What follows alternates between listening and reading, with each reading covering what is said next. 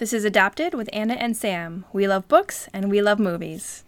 Warning, here be spoilers.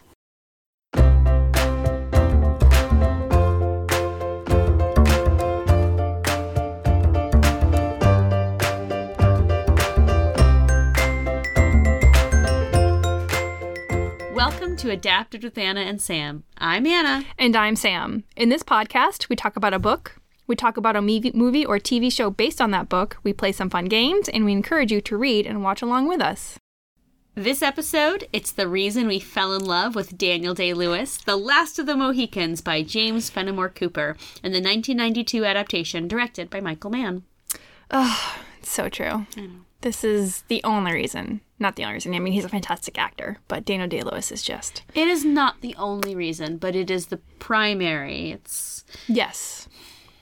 I'm trying to think of a good example. It's like actor Daniel Day-Lewis. There's many reasons to love him. Oh, wait, no. That's not a good example. Sam, what's your quick take? Uncas has my heart for now, forever. He is... Uncas. I could sigh and cry over him forever. What's yours? So Michael Mann said he didn't think that The Last of the Mohicans, quote, was a very good book. He's not wrong. And I agree. Having talked to some of my friends who do occasionally listen to the podcast, some of them are like, well, I only listen when I've read it or when I've seen it. And I wish I could just tell those people, like, for this one, don't read it. Don't read it. Just don't. You know how we always say, one of our the kind of standard questions has become, would you recommend they read the book or the movie first? I would recommend you watch the movie, period. And that's it. End of story. Done. So I think we're on the same page yes. with the book, Sam. Yeah, we are. I honestly, we were supposed to record this episode last week, but I put off doing my summary because I didn't want to do it because I just didn't like the book. I'm kind of surprised. There's a lot of stuff to talk about. There's oodles of material. It is, but I didn't want to sit down and write a summary about it. Oh, see. I mean, I get that. I do. Let's just talk about how much we hate it. No, that's fair. That's fair. But should we just do our 6 degrees so we can then... I've got some stuff in my 6 degrees I'm quite proud of. Oh, very good. Very good. Do you want to go first then? I guess I will, because I said that now, and I've set this expectation, and now if I don't live up to it... Ooh. Okay, I'm going to stop talking about it. Okay. So, last episode was Dracula. Now we're getting to Last of the Mohicans. So, Winona Ryder was in a truly, truly terrible and offensive film that no one should see called Great Balls of Fire. It was the Jerry Lewis story. Oh, is that the one with, who played Anthony? Yeah. Was it Anthony? Oh, no. Who played Jerry Lee Lewis? It was a Quaid. Dennis Quaid. Yeah. Yep. And she played his cousin/teenage wife. Oh, so many. I've actually seen it. It's terrible. Really? I've not seen it. I used to have a lot more time in my hands to watch bad movies. That's fair. Anyways, it doesn't age well. Don't watch it. That's also fair. But also in Great Balls of Fire is character actor Stephen Tobolowsky, also known as Needle-Nosed Ned from Groundhog Day, with Bill Murray, who was in The Life Aquatic with Steve Zissou, with Owen Wilson, who was in Zoolander with Ben Stiller, who was in Mystery Men with Wes Studi, who of course is in Last of the Mohicans. Oh my god, Mystery Men is like one of my secret favorites. I don't think there's anything secret about it. It's just one of your favorites. And there's nothing wrong with that. It's not a good movie. I'm not going to say it's a good movie, but it's just so much fun. It's got a lot of charm. It does have a lot of charm, and it's got a fantastic cast. It has a fantastic And it's got cast. Eddie Izzard as trying to do a 70s American accent. Oh, everyone just is so committed to a very campy movie. I mean, Greg Kinnear and, why can't I think of his name right now? The Australian actor who plays the main villain in that. Oh, Jeffrey Rush. Jeffrey Rush. Yes. I mean, just a lot of great actors who just are having a lot of fun doing very campy performances. Yes, it's amazing. Janine Garofalo. I adore her bowler. I'm not going to lie. It's great. Yeah. Yep. She's awesome. Yes. So, yes. Nothing to feel bad about there. No. Sam, what's your 6 degrees? All right, so my 6 degrees starts off with Gary Oldman, who was in Dracula, of course, as Dracula. That's the old man. Yep. Yep. He was in The Fifth Element with Mila Jovovich. I was you almost didn't get it out. I just almost stumbled. Yep. Mila Jovovich was in The Three Musketeers with Luke Evans, another Dracula. Oh, I see what you're doing here. I think he was the only one I managed to get in. I tried like 5 different ones, and then I kept getting stuck. But so many actors have played Dracula. I know. Ugh. I actually had Gerard Butler in here at some point, but no, I took it out. Gary Butler. Yeah, right. Gary Butler. Callback. The Garys. Luke Evans was in Immortals with Henry Cavill. Henry Cavill was in Stardust, hint, hint, with Sienna Miller. Sienna Miller was in Alfie with Jude Law.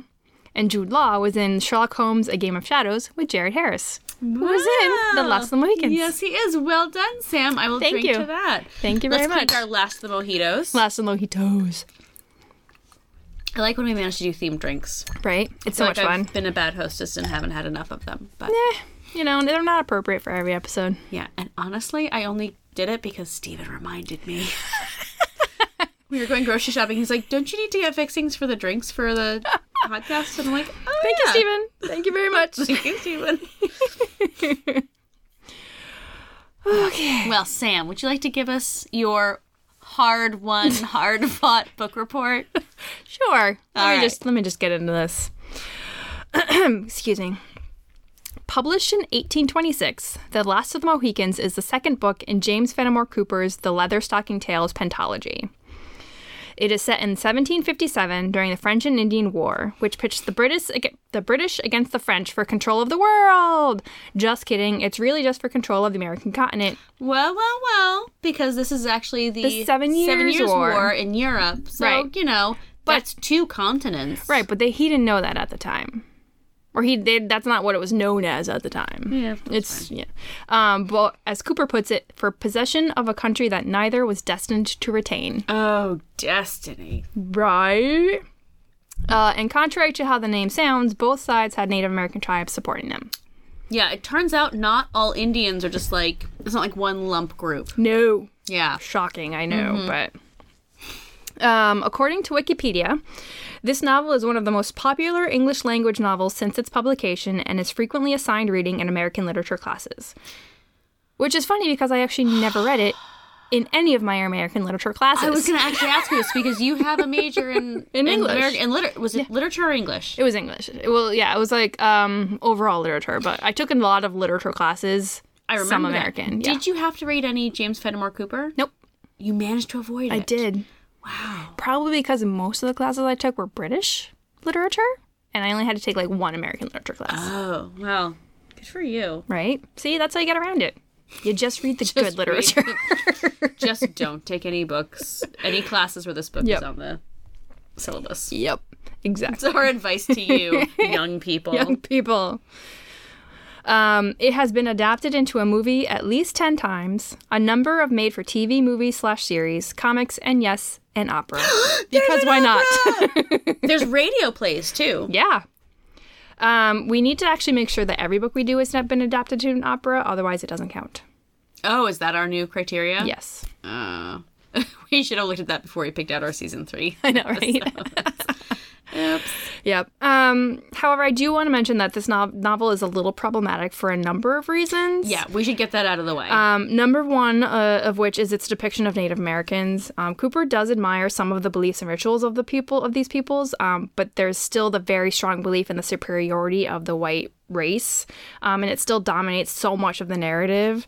And in a way, the novel seeks to justify, maybe justify is not quite the right word, but it definitely downplays the destruction of the native tribes of the East by the settlers and that expansion. Yeah, it's like, oh, aren't some of these Native Americans are so nice, and isn't it a shame? Yeah. And I wondered reading this, and obviously you and I are not experts on any Native American cultures. You know, I think back to a lot of things that I was exposed to as a kid and as a young person, and I wouldn't necessarily have even thought about some of these things until I was older and kind of more aware of the world. But like the fact that not all Native American tribes have the same, it's not a homogenous culture. There's a lot of variation. It'd be like saying that all of Europe is one culture. Right, exactly. And James Fenimore Cooper's perspective is very much, this is a white person's perspective. And I wasn't able to dig too deep into like what kind of research he did. Right. But I get the impression not a lot. And from what I understand is he based a lot of his writing on other source material that was all white written. And so it's all from that perspective. And, you know, you can definitely see that in the narrative, and like with the character of Hawkeye especially, like he's brothers with Chingachgook and Uncas, but he still is very much like... Well, he's very racist against the other tribes. The Iroquois. Yeah. The other tribes. Those are, they're dirty devils, and they wouldn't put anything past them. Right. But I mean, but there's still like some things he says that, you know, kind of still puts the white race in the forefront. Well, there's a lot of even the tribes or the specific American Indian characters that Cooper seems to like. There's still a certain amount of exoticism. Yes. It's like, oh, they're the kind of the noble savage. Right. So yes, very problematic. Exactly. And like because of his non-research, like he conflates a lot of the different tribes, and so people just get confused because there's like he basically kind of mashes a bunch together. But so I definitely recommend that if you do read the book, you also spend some time reading works by natives on their own culture, and like kind of doing a little bit of background. Balance it out a little bit. Yeah. But anyways, okay. So I just wanted to get that out there and recognize that, you know, it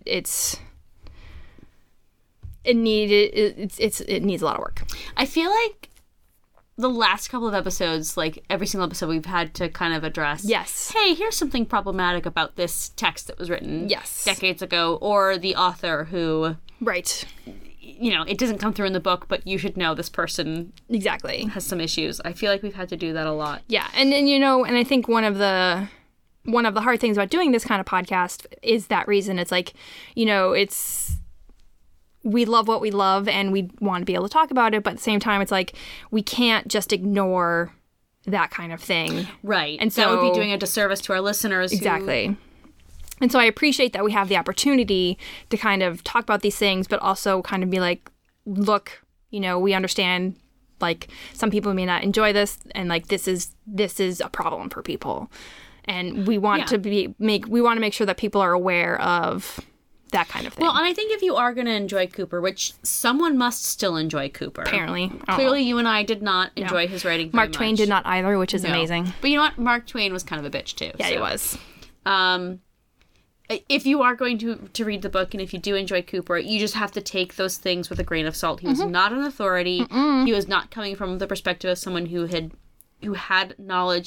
firsthand knowledge. And so just you have to know that there's a lot of bias in his writing, and you kind of just have to accept that that's there. Yes. And you have to be willing, like, you have to read it and be willing to recognize it, because if you don't, then you can take what he says and believe it. And I'm not comfortable with that. No, yeah, because, I mean, and I found this so frustrating, and I'm sorry, I feel like I've taken you on such a tangent here.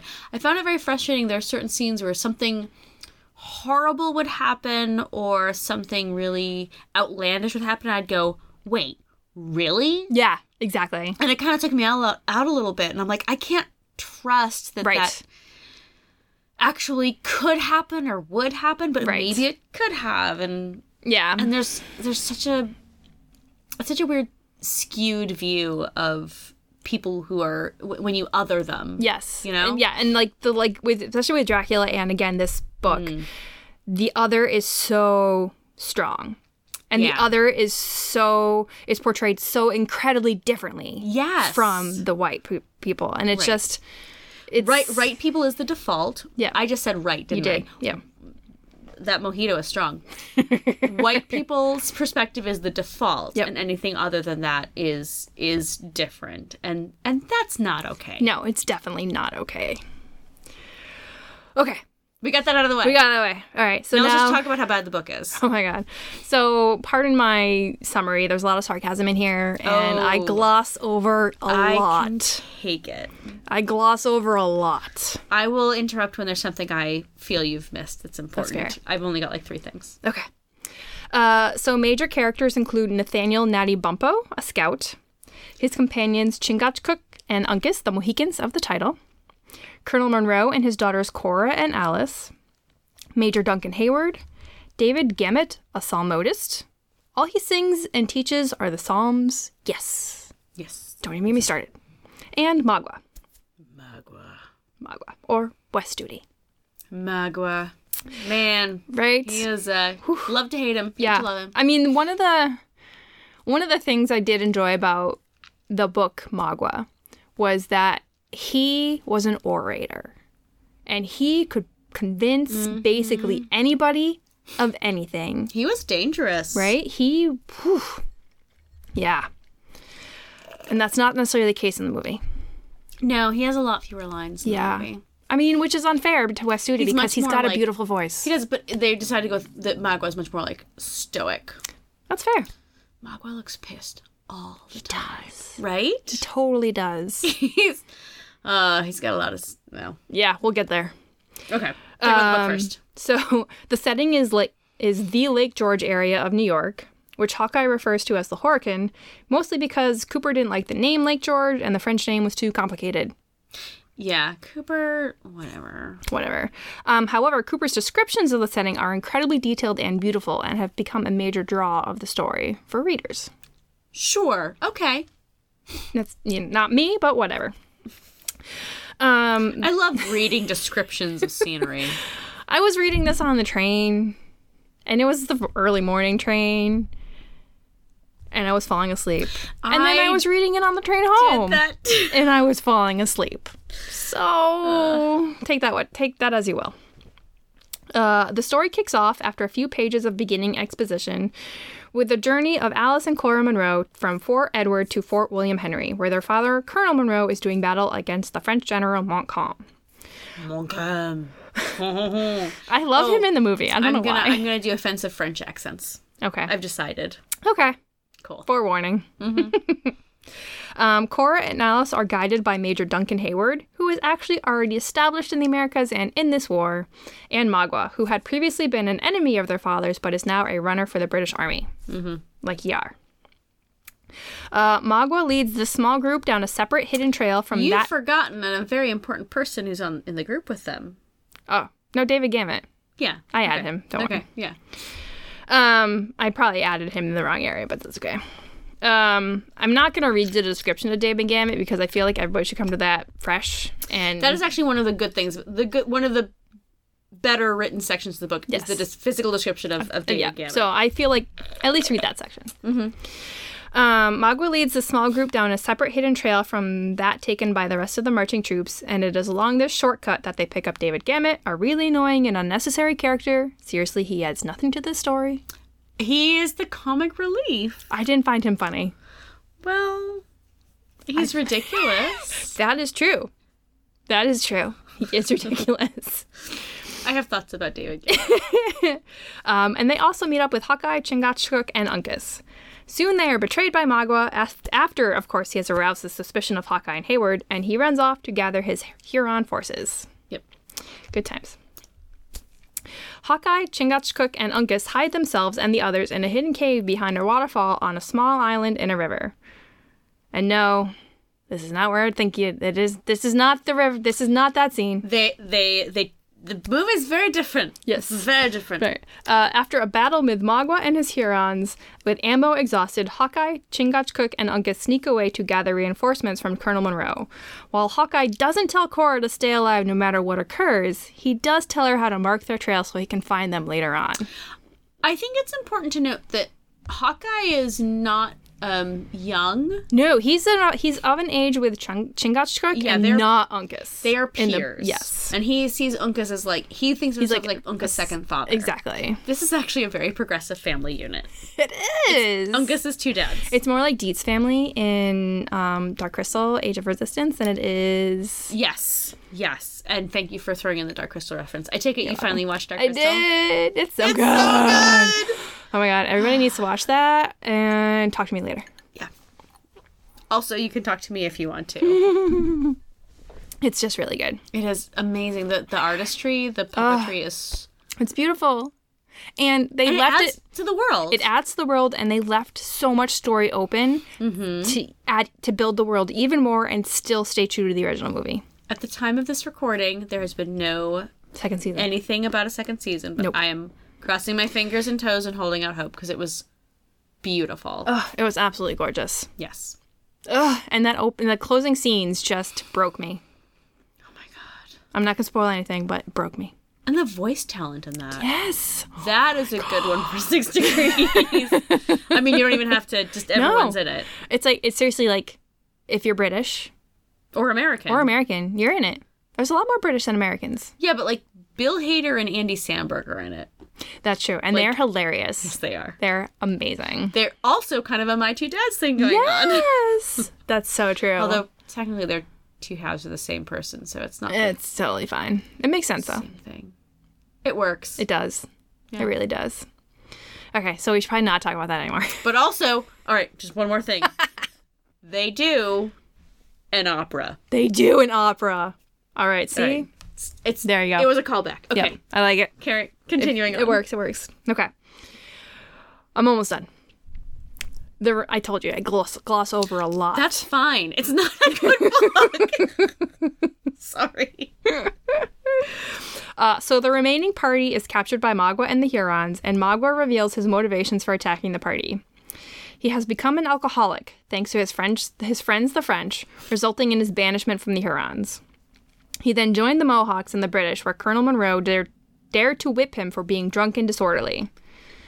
So, I mean, Colonel Monroe, I feel like, could have not whipped him. Typical alcoholic. Typical addict. He is blaming other people for his problems. But it's not quite it's not to the degree that it is in the movie. Yeah. The sins against Magua are not nearly as great in the book. No. Magua then proposes that Cora marry him, but she refuses in the strongest way possible. And so Magua then convinces his Huron compatriots to torture and kill their 4 British captives. However, Cora, Alice, Hayward, and Gamut are rescued by Hawkeye, Chingachgook, and Uncas, who manage to get the group to Fort William Henry and Colonel Monroe. And I just want to talk about how when Chingachgook, Uncas, and Hawkeye rescue them. Yes. There's like a huge long sequence. It's like 7 pages long. And it describes what Chingachgook is doing, what Uncas is doing, what Hawkeye is doing, what Hayward is doing, and how Cora accidentally gets freed and tries to rescue Alice, who passes out, which she does constantly. There is no mention of David at all. I had to flip back through. I was like, wait, is David in this scene?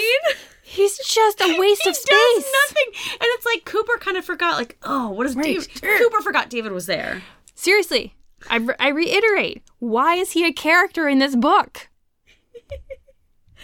I stand by that. Yeah, he's not mentioned for pages and pages. But also, I forgot he was there until all of a sudden he's like, oh, wait, they think he's a crazy person. Yeah, James Fenimore Cooper forgot he was there too. But also, there are several moments in this book that I was like, this is Looney Tunes. So the description of Magua and Chingachgook when they're fighting on the rock, and it's described as there's a whirl of dust, and you couldn't tell were one of the men and one of the whirling dervishes. And I was totally picturing the Tasmanian Devil. Yes. So, yeah. That is one of several Looney Tunes moments. Yes. In this book. I didn't write this in my notes, but I do want to make sure people know that in the book, Hayward professes his love for Alice to Colonel Monroe and receives permission after this diatribe about Hayward not loving Cora because she's a mixed-race child. Which Duncan didn't even know. Which he didn't know. That wasn't why. No. And then, so Colonel Monroe is like, oh, my bad. Sure, you can court Alice, no problem, bro. Okay, since we're going down this sidebar here, why does Cooper feel he needs to add in this whole thing about Cora having a trace of, and it seems to be her mother had a trace. Yes. Her mother was quarter. She was very, very far descended from. So this is not Africans, it's not and clearly Cora is not presenting as having. No, she's described as dark, and her skin is described as being the color of rich blood.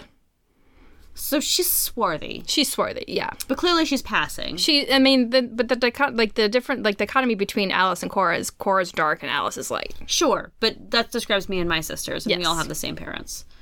I'm pretty sure. Wow. So, you know my parents listen to this podcast. Mine don't. Well, let's make fun of your parents then. And they're making you a bastard. So, I lost my train of thought. I'm not saying there's anything wrong with Cora having mixed heritage, but like it's mentioned once and then never comes up again. Yep. So why is that in there? I don't know. I feel like there's a lot of inconsistencies in the story. You don't say. It's like Fenimore Cooper, and I read this somewhere, that he was actually ill as he was writing this, and so there were some parts where he dictated it to his wife, and so I feel like he lost his train of thought a lot. And I've never had that experience. Plucking things out of the air and then didn't bother to edit the crap out of it. It's like, should you read this again before you submit it? No, it's fine. Just send it to the publisher. Yep. It's 1826. No one's very picky right now. No, and it was a big HBO won't be around for 150 years. It was a popular novel at the time, so it clearly worked out for him. I mean, like it's fascinating to think like that. There's something about her having this heritage that informs her story, or somehow presents that Cora isn't exotic. She isn't different. She's just an American heroine. But again, it's never mentioned again. No. It never comes up again. Nope. It does not. I fear that the reason he put it in there is so it would be less uncomfortable for white readers that she's the one who dies. That she and Uncas have a love connection. Oh yeah. Well, yeah. Yeah. Anyways, yep. That was my distraction number 272. Continue. It's fine. Okay. Fort William Henry eventually falls to the French and General Montcalm. Hawkeye is the captured messenger in the book, unlike some random nameless dude. We never even see. Never even sees. And clearly he survives being captured by the French, unlike the guy in the movie. The British General Webb refuses to send help to Colonel Monroe, so Monroe agrees to Montcalm's terms of surrender. As the British are leaving the fort, however, they are attacked and massacred by Magua and his Hurons. The massacre scene was really disturbing. It really was. It was unnecessary. Yeah. I felt that way too. Yeah. It was really long. It was really long. And that was another section where I was like, that was one of the sections where I was reading it and I was like, this doesn't feel... No. Honestly, this book could have been half the length and still kept most of the story. Yes. Clearly. Magua captures Cora and Alice, and they are followed by Gamut because he remembered he was in the story. No! This is why Gamut was in the story. Just to follow them. Yeah. And Hawkeye, Chingachgook, Uncas, Hayward, and Colonel Monroe all survive and take off in pursuit of Cora and Alice. But it takes them a little time. They leave and they come back. Yes. And then they find the trail again, and then they take off. Mm-hmm. And they do, this whole thing where, Mohicans have to take their time, and so they, spend a night just, sitting and thinking, and then they head out. Yeah. It's weird. Mm-hmm. A lot of stuff is weird. And a lot of stuff happens now. Alice is being held by the Hurons and Cora by the Lenape/Delaware. There are two amazing bits, however. Go on. Gamut is considered crazy by the natives, and so given the okay to just wander free. I love that the Native American cultures have a thing where if someone is mentally incapacitated or otherwise considered odd, they are sacred and you can't hurt them. So it's this guy is, he's a little nutso. Well, just let him go. Let him be. Yep. And they assume that David is. I mean, they're not wrong. Yeah. And then also, Hawkeye is parading around in a bear suit. Thank you. Looney Tunes moment number 2. Whenever anyone asks me about the book, because no one I've talked to actually has read the book, I say, why would they? There's a scene where a character disguises himself as a bear, and everyone falls for it. It's a quarter of the freaking book. He fools everyone. Well, okay, so some people think that he is just the medicine man wearing the... So, Hawkeye beats up the medicine man, steals his bear costume, ties him up. And then everyone thinks, oh, that's the medicine man in the bear costume. Except for the white men who are like, oh my god, it's a real bear. Hey, that bear is following me. Should I be worried? Duncan's like, oh, hey, these guys aren't reacting to the bear. It must be a friendly bear. That's not how bears work, I think. No, it's not. It's not at all. It's a strange... And did you notice that there was a point... There were 2 points when people got confused about beavers. Yeah. So they come across the beaver dams and he's like, oh, what village is this? And then when he sees all the heads pop out, it's like, oh, those are beavers. And then later on, Chingachgook is disguised as a beaver. As a beaver! I'm sorry. That's just... I don't know. I don't think human beings... This was stretching my belief a little bit. Yeah, thank you. Yeah. But it felt like Bugs Bunny dressing up as a girl and Elmer Fudd being like, oh, isn't she pretty? Right? It's like, that's a rabbit. That's a rabbit, dude. It's still a rabbit. You have a weird fetish that you're not being honest about. Yep. Oh, God. It just gets crazier, kids. So there's a whole section in the book when they're in first the Huron village and then the Lenape village. And this is the part where I was like, I just strongly doubt Cooper actually did any real research into what this life was like. Yeah. But before we get there, Hayward masquerades as a French medicine man and fails in his one duty to rescue Alice. Yep. Well, he fails. He had one job to do. Well, two, because he's also asked to heal the wife of the Huron chief, and he fails at that because she dies. Yeah, but when he sees her, he's like, nah, she can't be healed. She had labor. But he didn't tell that to anybody. Well, no, because the Hurons don't matter. They're the bad guys. Right? Ugh. Anyway, the story ends with Cora and Uncas dying, as well as Magua. Uncas, who has been... You really are skipping stuff. Oh, my God, yeah. I think we should talk about how the fact that Uncas and the Delawares that have aligned themselves with him slaughter most of the Hurons. I do that. Oh, okay. All right. I wasn't done. Well, you skipped to the end. I'm sorry, Sam. I'm not angry at you. I'm angry at James Fenimore Cooper. Go on.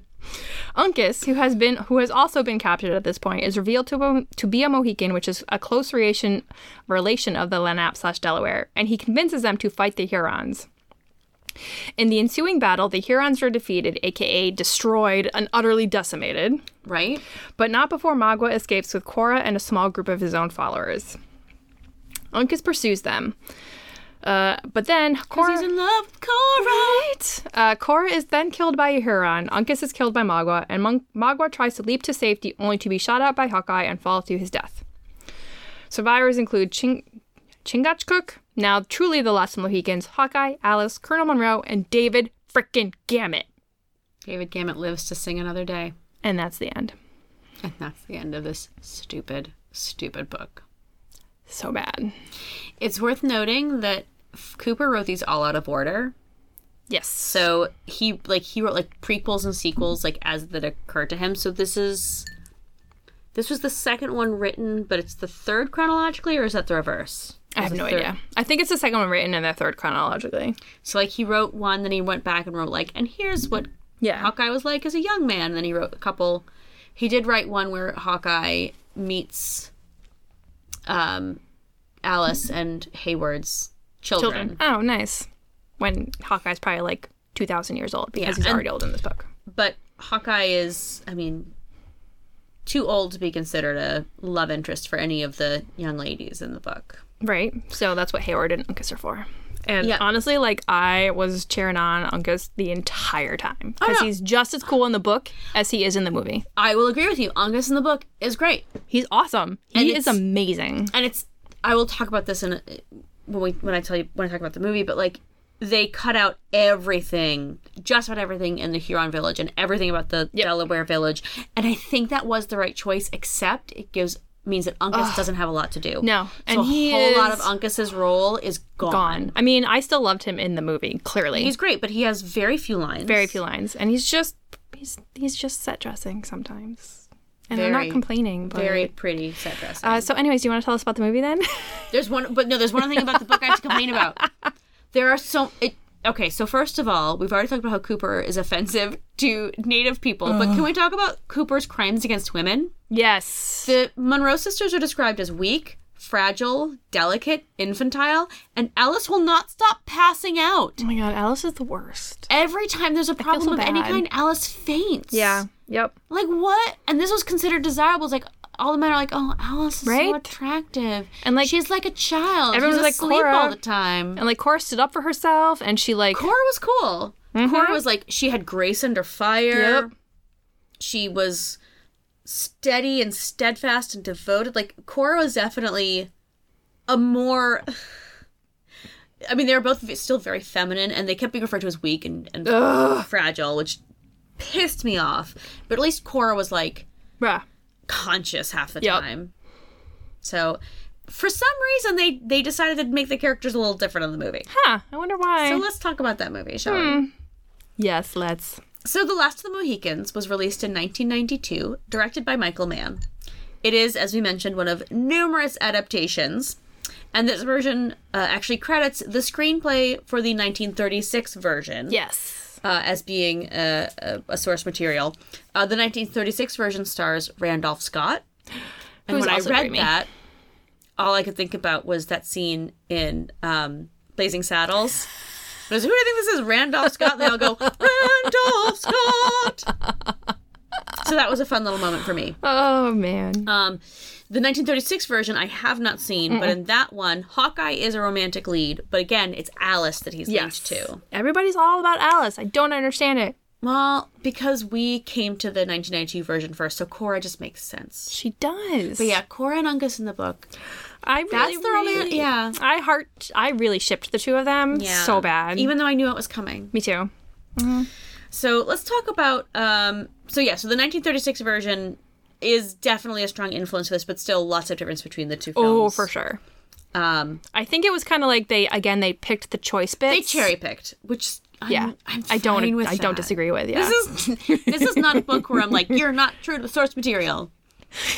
Well, I did have. Well, you and I both know someone whose boyfriend at the time didn't like this movie because it wasn't true to Cooper, and now that I've read the book, I'm like, oh, I'm glad they broke up. Yeah, that was really.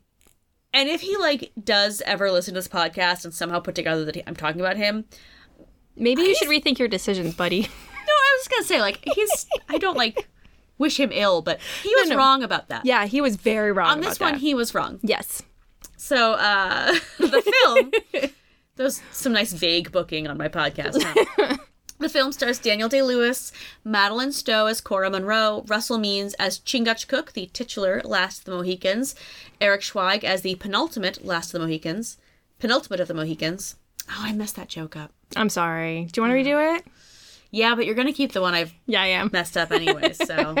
Jodie May as Alice, Stephen Waddington as Major Duncan Hayward, and Wes Studi. And also, FYI, Stephen Waddington was in Sleepy Hollow. He was the husband of the midwife. Yes, who they both lose their heads. A lot of people lost their heads. Yeah, that's true. Stephen Waddington was also in a TV miniseries version of Ivanhoe. Right. Which Mark Twain also hated. Well, Mark Twain, I mean, honestly, we shouldn't trust his judgment.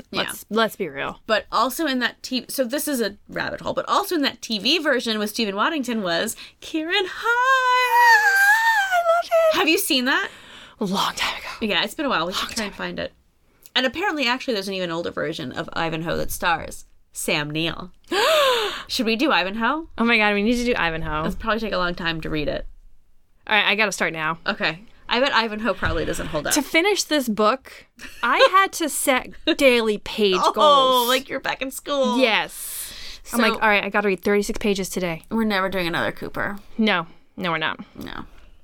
Maybe we'll give Ivanhoe a try. Mark Twain is on his own. Oh god, yeah. Has there been a good film adaptation of a Mark Twain book? I've enjoyed some Mark Twain writing, but is there a good there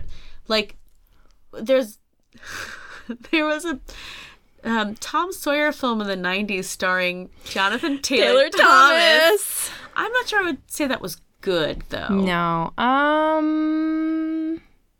A Connecticut Yankee in King Arthur's Court? I didn't say that. All right. Dear listeners, Is there a Mark Twain adaptation that's worth bothering with? We eagerly await your responses. Yeah, because so far I'm drawing a blank. Yeah, ditto. All right, so, okay. So the characters are very different from the book, and sometimes even directly contradicting the descriptions of the book. Like, there are a few things that I'm like, oh, they put that in there to just make Cooper mad. Yeah. Rolling over in his grave.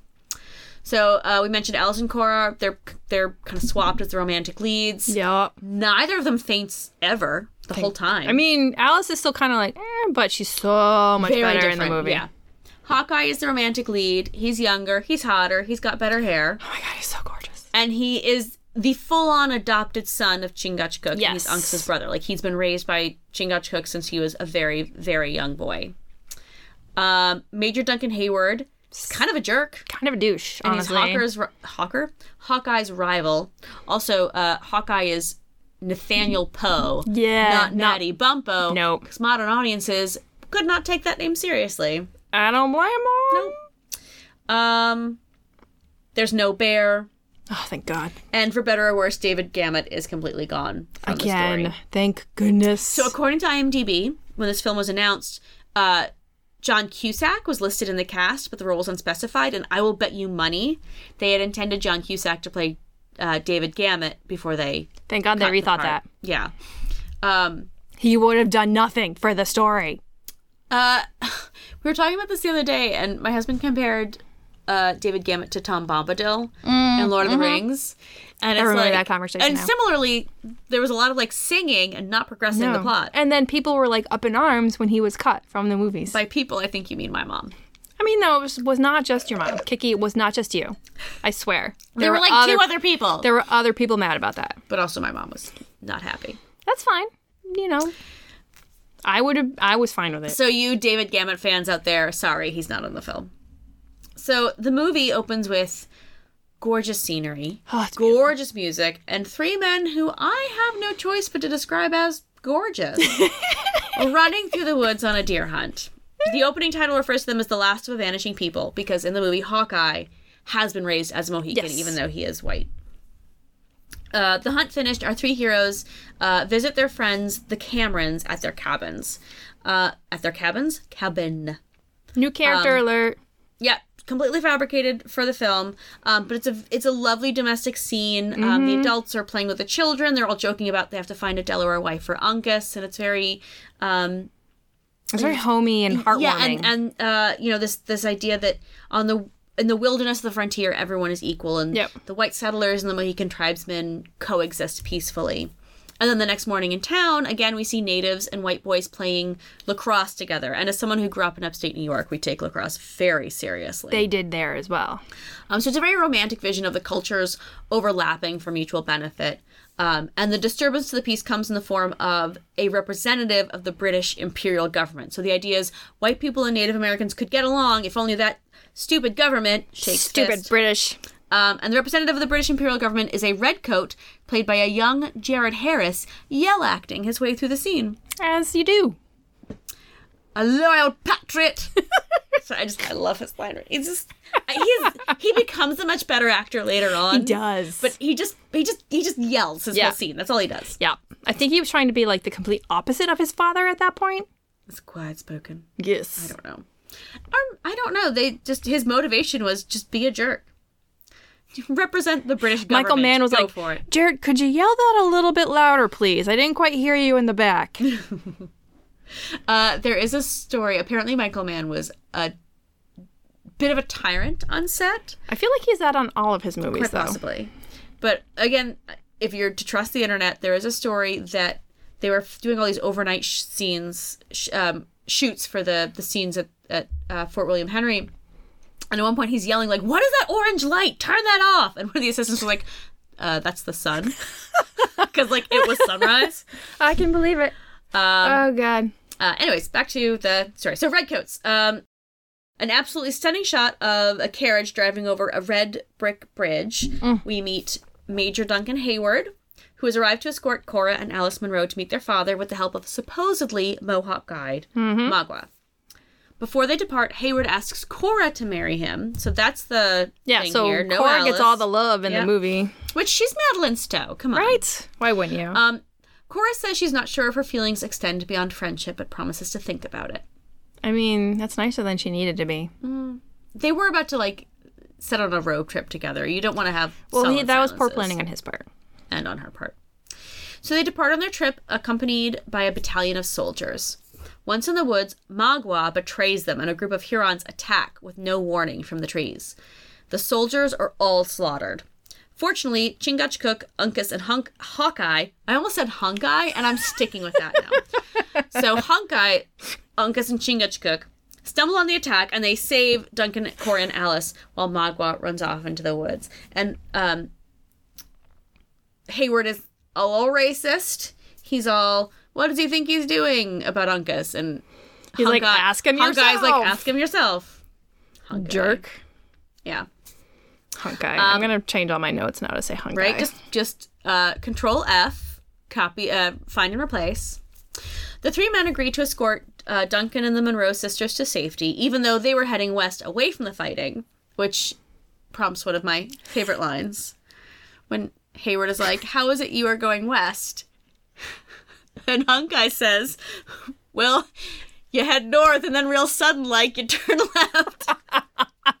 He's so sassy. And Daniel Day-Lewis's delivery is just so amazing. Oh my God. It's so good. And in a direct contradiction to the book, Hayward is saying, like, how is it you are doing this? All of our scouts are being... And Hawkeye says, I ain't your scout. And in the book, he's very much their scout. He is continually referred to as the scout. Yeah. So Hawkeye, and he's like, right, I ain't your scout. In the book, in the very beginning, he's like, admittedly a member of the British of the militia and the army and stuff like that. It's like, no, Hunkai is a Mohican. Yes, he's not doing by any of that adoption. Stuff. Yeah. That is where his loyalty He's having none of that war.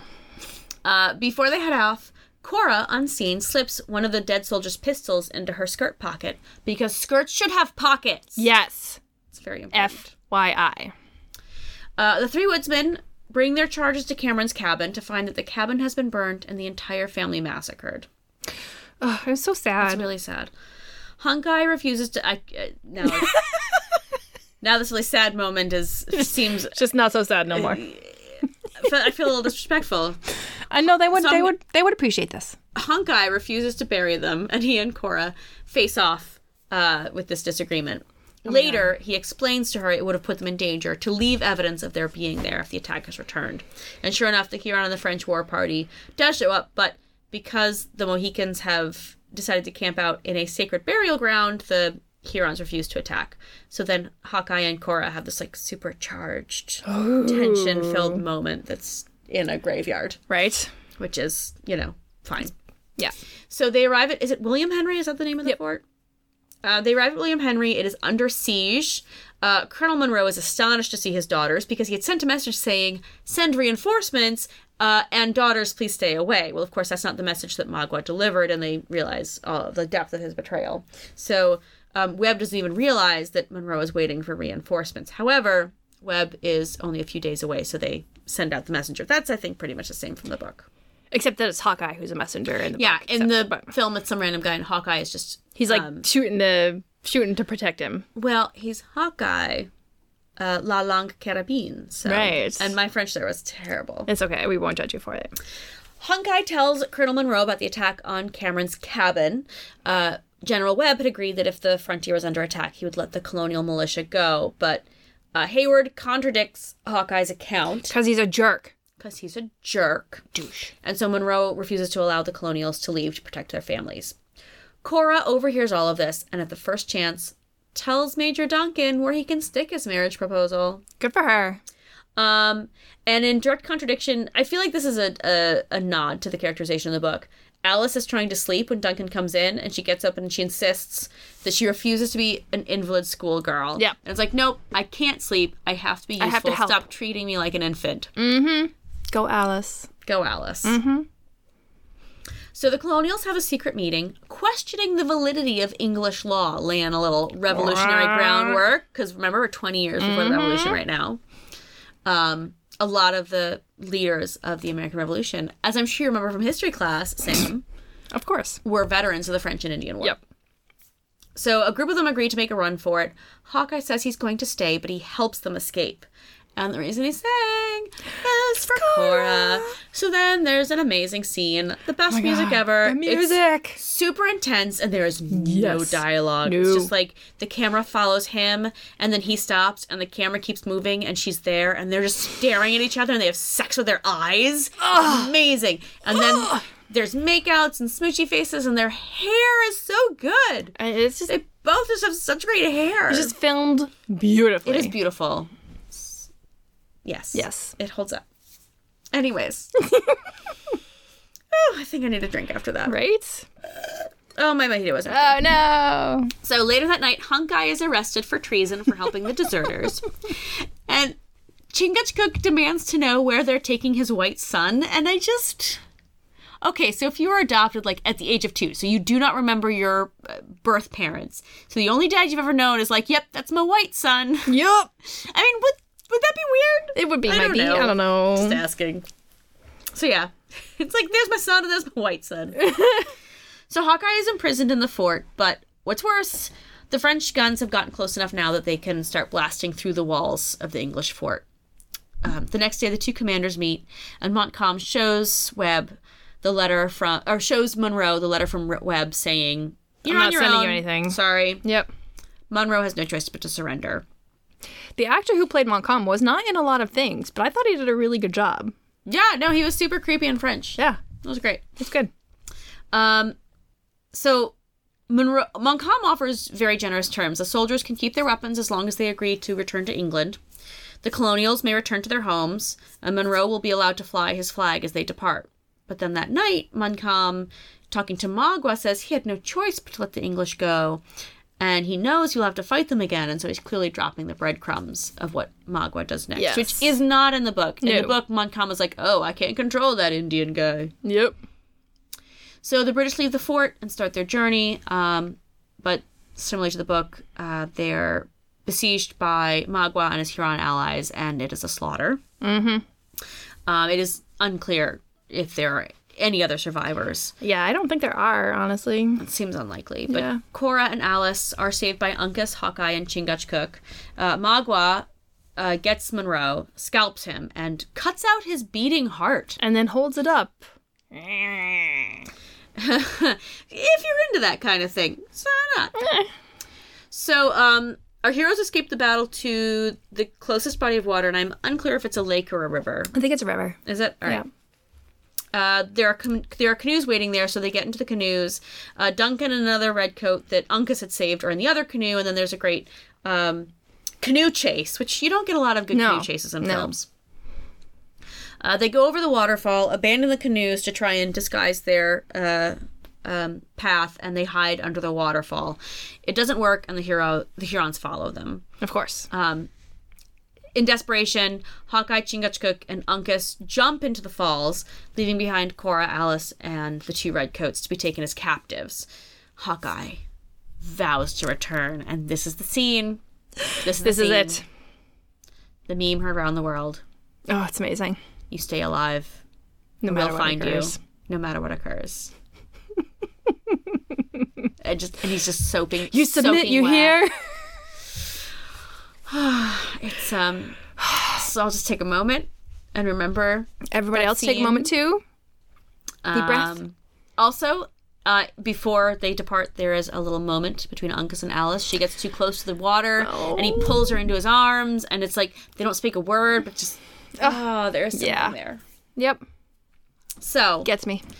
Magua arrives and takes them all captive, except for the other redcoat, who I guess he kills. He's the red shirt of the movie. There has to be one, right? Mm-hmm. So they've got 3 captives. Hawkeye, Uncas, and Chingachgook race after them, tracing the path left by Cora, who's been bumping into branches to break And them. depending on which version you're watching, the music in this scene is different.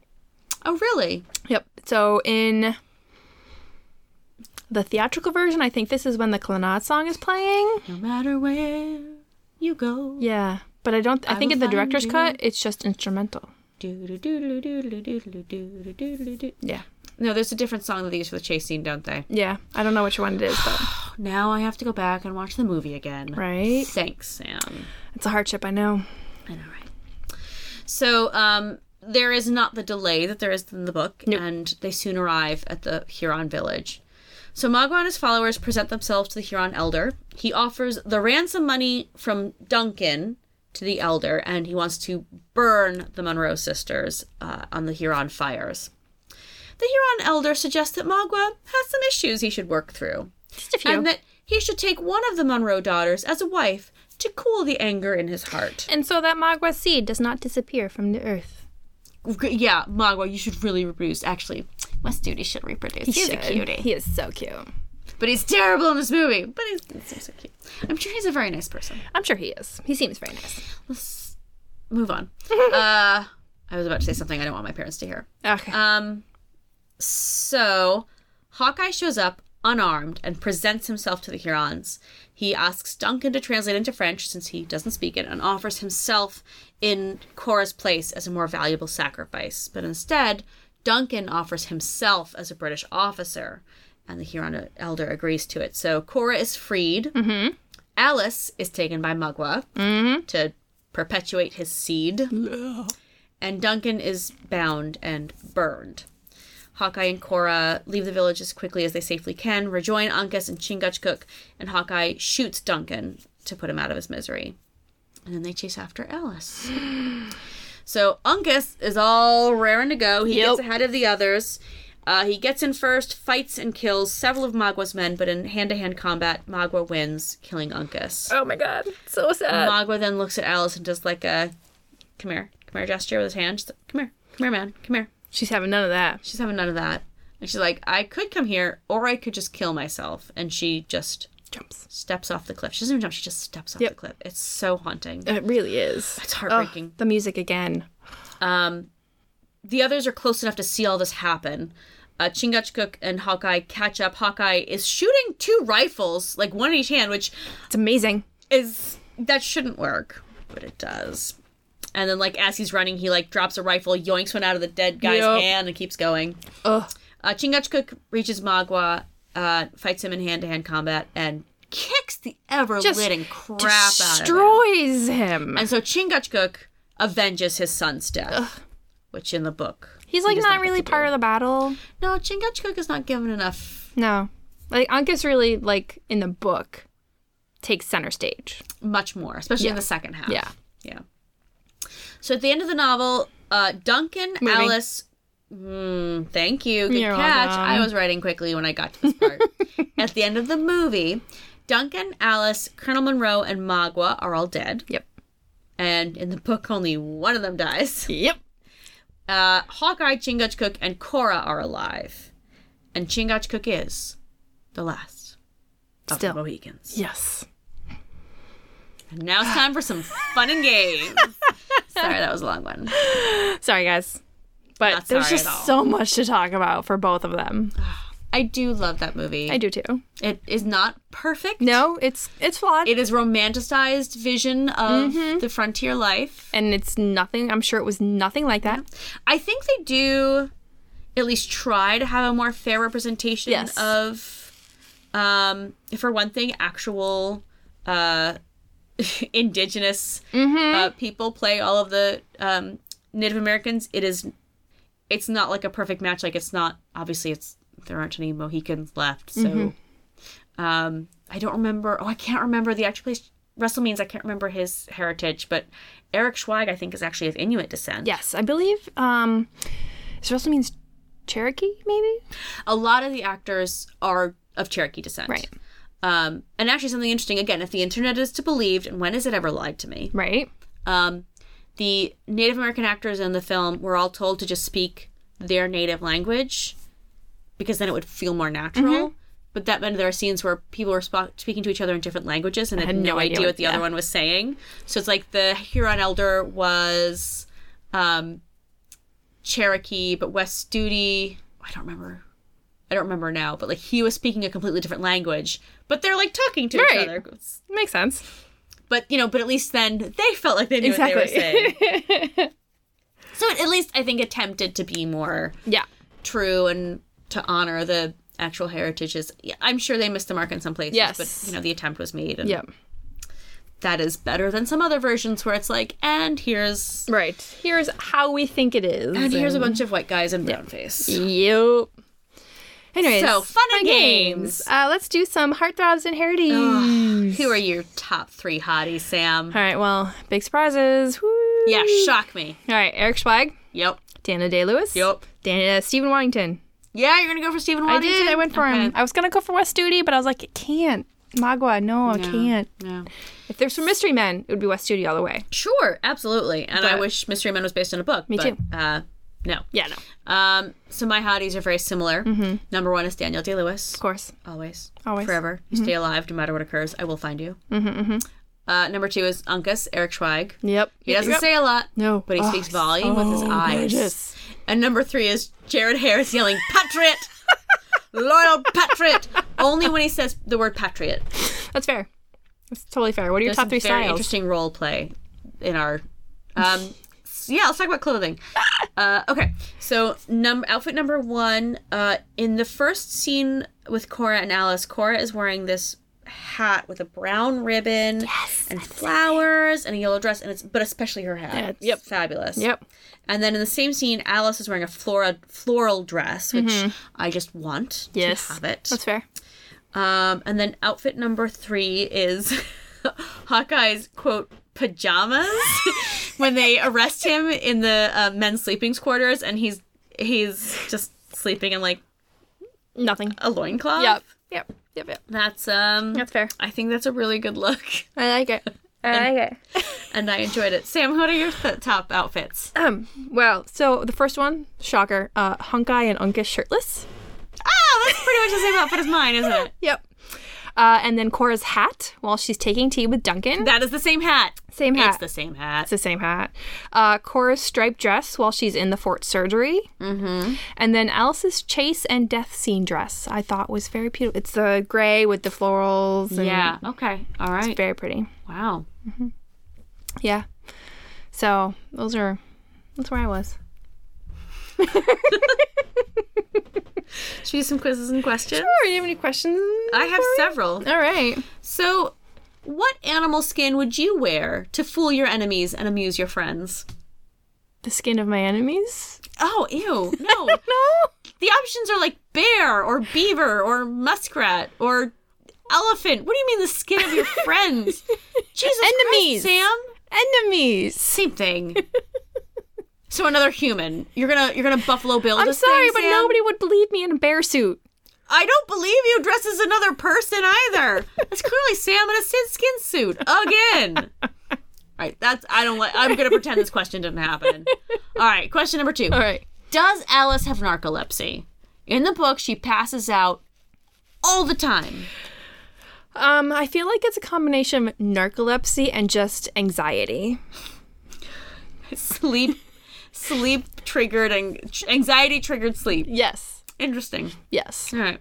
Because there's no other reason why. Isn't it great that we live in a time where women are not made more desirable for their unconsciousness? Yes. Wait, do we? I was just thinking about Supreme Court picks, and maybe that's not true. Yeah, no. I'm pretty sure that is not true right now. Ugh. Yeah. Set the world on fire. Yes, please. I have one more question. Do it. Okay. This is a thinker. Mm-hmm. What, if anything, do you like better in the book? Uncas. Mm-hmm. Well, not that I like Uncas better. I just like that he has more to do. Yeah. Yeah.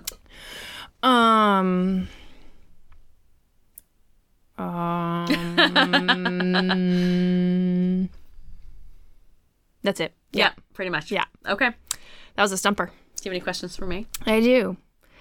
So I know we talked about this a little bit, and I know there's probably a reasonable answer, but how on earth did the Delaware Elder get ostrich feathers for his diadem? Are they really bringing ostrich feathers to trade? Yeah, of course. Feathers, beads. But aren't ostriches from so far away? Okay, Sam. Where are ostriches from? Answer me that question. Australia? You don't even know. You're thinking of emus. But we don't have ostriches aren't native to the North American continent, are they? I don't think so. I mean, I know trade is happening at this time, and that's probably what the answer is. Ostriches are from Africa. Africa. Okay. Mm-hmm. So I was on the other side of the world. Yeah. But still. So there's this thing called the triangle trade. From Africa, they're bringing humans who have been enslaved and ostrich feathers. They're in the same boats. They come to the Caribbean. They get rum. Then, they come to New England and they get the molasses. And they just drop off the ostrich feathers. Then you get the money. Then you get the power. Then you get the women's. I may have crossed my lines here. No, wait. All right, we're just going to move on. The point is, it's not unreasonable that the Europeans would have had ostrich feathers to trade. Is my response to your question. It's fair. I think. What was the question? You got it. Yeah. Okay. Mm-hmm. And again, my favorite non-character. Why is David Gamet there? Really? Seriously? Okay, here's a theory. He forgets about him for 3/4 of the book. Here's a theory. James Fenimore Cooper was doing like a hike or something, and he and his friends came across the place under the waterfall, and they're like, oh, this is a romantic. Someone should set a story here. So Cooper wrote the whole book, partially inspired by this like location in the woods, right? Mm-hmm. I'm willing to bet Gamet is based on someone Cooper knew and did not like. Why would you insert somebody you don't like in a book? To mock them mercilessly. Sam, it's like you've never written anything before. Okay, but he doesn't. Really? He doesn't make Gamet look good. He should have killed him. If he really didn't like the guy, he would have killed him. Oh, yeah, that's true. And actually, Gamet does have that moment at the end when he's got a slingshot and he actually manages to hit one of the guys with the rock. No, you're right. He redeems himself. He does. I don't know then. Cooper's just a bad writer. All right, cool. I'm done with that. Moving on. All right, last question. Would you stay alive no matter what occurs? Yes. Until you found me. I would submit. I'm sorry. I love that line. All right. It's such a good movie. Oh, it's so good. Oh, God. Is it time for some big awards, though? Yes. I keep wiping tears of joy from my eyes. Sam, who does your Jeff Goldblum award go to? So, my Jeff Goldblum award goes to Jared Harris. But only because now that I know it's him, I hear his voice as Jared Harris every single time. Sam, what? My Jeff Goldblum award goes to Jared Harris's yell acting. We had the same Jeff Goldblum award. Yay! But specifically his yell acting. Oh, God. Loyal Patriot! This whole episode is just wiping tears. Pete Postlethwaite, also. Tiny tiny role. role. But you're like, is that Pete Postlethwaite? Right? And it was. And apparently Cole Meany is in this movie, and I watch it and always miss him. Yeah. Where is he? I don't know. Ugh. But it's like, wait, and wasn't one of the guys at Cameron's Cabin also someone? Yeah, Terry Kinney. Remind me where we know him from? He was in Oz. Oh, I never saw that. And he was also one of the founders of Steppenwolf with Gary Sinise. Ah, a sexy Gary. Yes. There you go. Right? They do exist. There's like 2 of them. What are your other awards, Sam? So my quippiest quip award goes to Hawkeye's left turn joke. Oh, it's easy. You just face north and turn left real sudden-like. Yep. Oh, God. And then the award for worst doctor ever goes to Duncan Hayward in the worst book. Doctor ever? Oh, yeah. No, I was trying to think of the movie. I'm like, I don't think he ever... Yes, in the book. Yeah. You had one job. You have one job to do. You didn't do it. All what are your awards? There's some more overlap here. Okay. Because my sassy bitch award goes to Hawkeye. Also, like, when they're talking about, like, are you going to come with us, Nathaniel? He's like, no, I got a reason to stay. And they're like, oh, does it wear a striped skirt and work in the infirmary? And he goes, yeah, and it's a sight better looking than you. Who doesn't love a sassy... God, he's amazing. Yeah. I just want to watch it right now. Speaking of which, the Thirsty Award goes to Sam. Like, we were watching the movie, and at one point, Steve was like, do you want something to drink, Sam? Because you seem really thirsty. It's true, I was. This is definitely I would say there's more of the thirst-inspiring people. Yes. More hotties in this one than we've seen in a while. Yes, it's true. I did not experience a whole lot of thirst for Dracula. No, I mean... As discussed. I found him kind of off-putting. Yeah, he was very off-putting. Even in his younger... Look at my long hair, my purple glasses. Because you know what? His hair was too long. It was creepy. No one needs to wear those stupid glasses. No. And what was up with his nails? Thank you. Okay. Ugh, God. No. And I'm sorry. Know Hawkeye. He's freaking crying. Yeah. Just stupid crying. I'm never going to get over that. No, we never will. No. Dracula's been ruined for us. Yeah, it has. I'm trying to think, like, what other episodes we've done recently where there's, like, just true thirst. I mean, maybe, like, Miss Princess Pettigrew? Bride. Oh, Miss Pettigrew. There were some cuties in that. Yeah, like Lee Pace. We need to pick more movies with cute guys in it and stuff. Yeah, like, we pretending do. to pick art films. Who does that? Why do we keep doing that? Let's just watch the Avengers films and just That's fair. do that. They're based on books, sort of. Totally. I mean, it's not based in a book, but we should just talk about the bad times at the El Royale and Chris Hemsworth's performance. He was very good at that. He was amazing in that movie. And I did not. I will say that movie was not without flaws. I was never sure what was going to happen next. Same. Like, it kept me on every guessing. moment. I was like, it was. Yeah, I did not expect any of that, and it was. I liked it a lot. And I thought all the performances were amazing. Mm-hmm. Even Dakota Johnson, I did not mind her. No, I think she might be a better actress than... But a revelation was, and I had only ever seen her in Widows, but Cynthia Erivo. She is going to be playing Harriet Tubman. She was fantastic. Right? That's right? Yes. She was amazing. And her voice, gorgeous. Yes. Yes, it is. Oh my God. Yep. So I wish that was based on a book. Me too. And I know, like I said, Avengers is not based on a book. I know that it's based on comic books. But it's too difficult to... Well, no, I think if we're ever going to do a comic book adaptation, it has to be like here is the comic book. Yes, like Watchmen or something like that. Right, which I don't want to do Watchmen. Oh, God, no. Yes. That's not an option. Persepolis or something like this, where there's a clear... This is I could even see doing like Batman Year One and Batman Begins because there's a clear like connection, but as opposed to loosely inspired by all of these different pieces of the story, worth of Like we could even like if we really want to torture ourselves, we could do League of Extraordinary Gentlemen. Huh. I mean, we could torture ourselves. I was like, if we wanted to. I'm not saying we do. I'm not saying that's on the table, but... That's an interesting one because... I do enjoy the comics very much. I've actually never read that comic. It's good.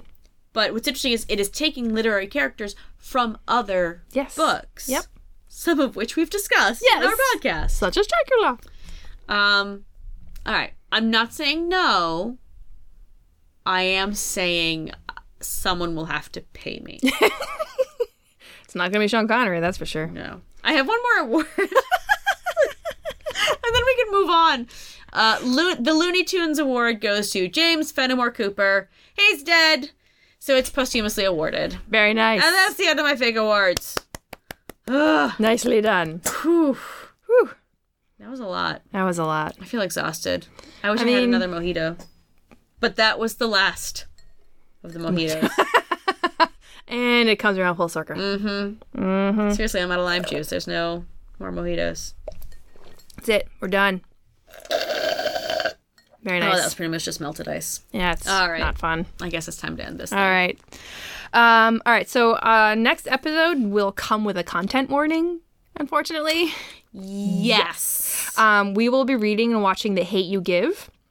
The novel was written by Angie Thomas, and she was inspired to write this after the murder of Oscar Grant in California, and her own experiences and reactions to his death, and then all of the Oscars, she called them as that followed, Trayvon Martin, Michael Eric Tamir, and all of those who will be next, because we know this is going to continue on. So this is going to be an extremely important topic for us to discuss, and we just want to recognize that we're not experts, but we didn't want to shy away from covering this kind of book topic either. I predict next episode might not be a laugh riot. Yes, correct. But having now read the book, I think it's good for us to balance our palates. Exactly. And this is a really good one. Right. And we shouldn't do something just because we can't make a joke out of it. Yeah. But we're gonna try. We're gonna try. But yeah, so just be forewarned, next episode will probably be a tough one. Yeah.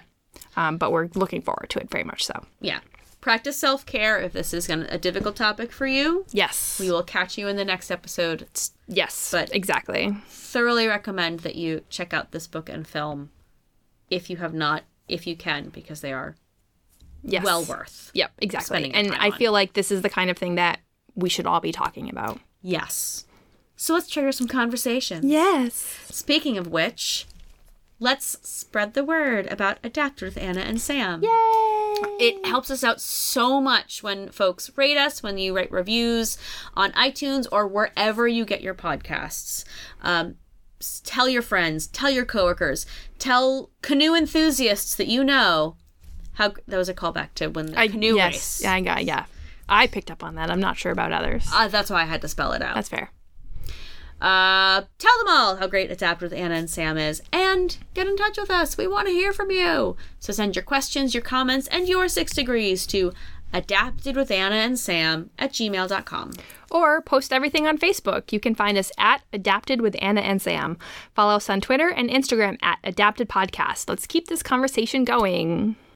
Thanks for listening to Adapted with Anna and Sam. I'm Anna, and I wish Groundhog Day was based on a book. I'm Sam, and I wish The Frighteners was based on a book. Ooh. Bye!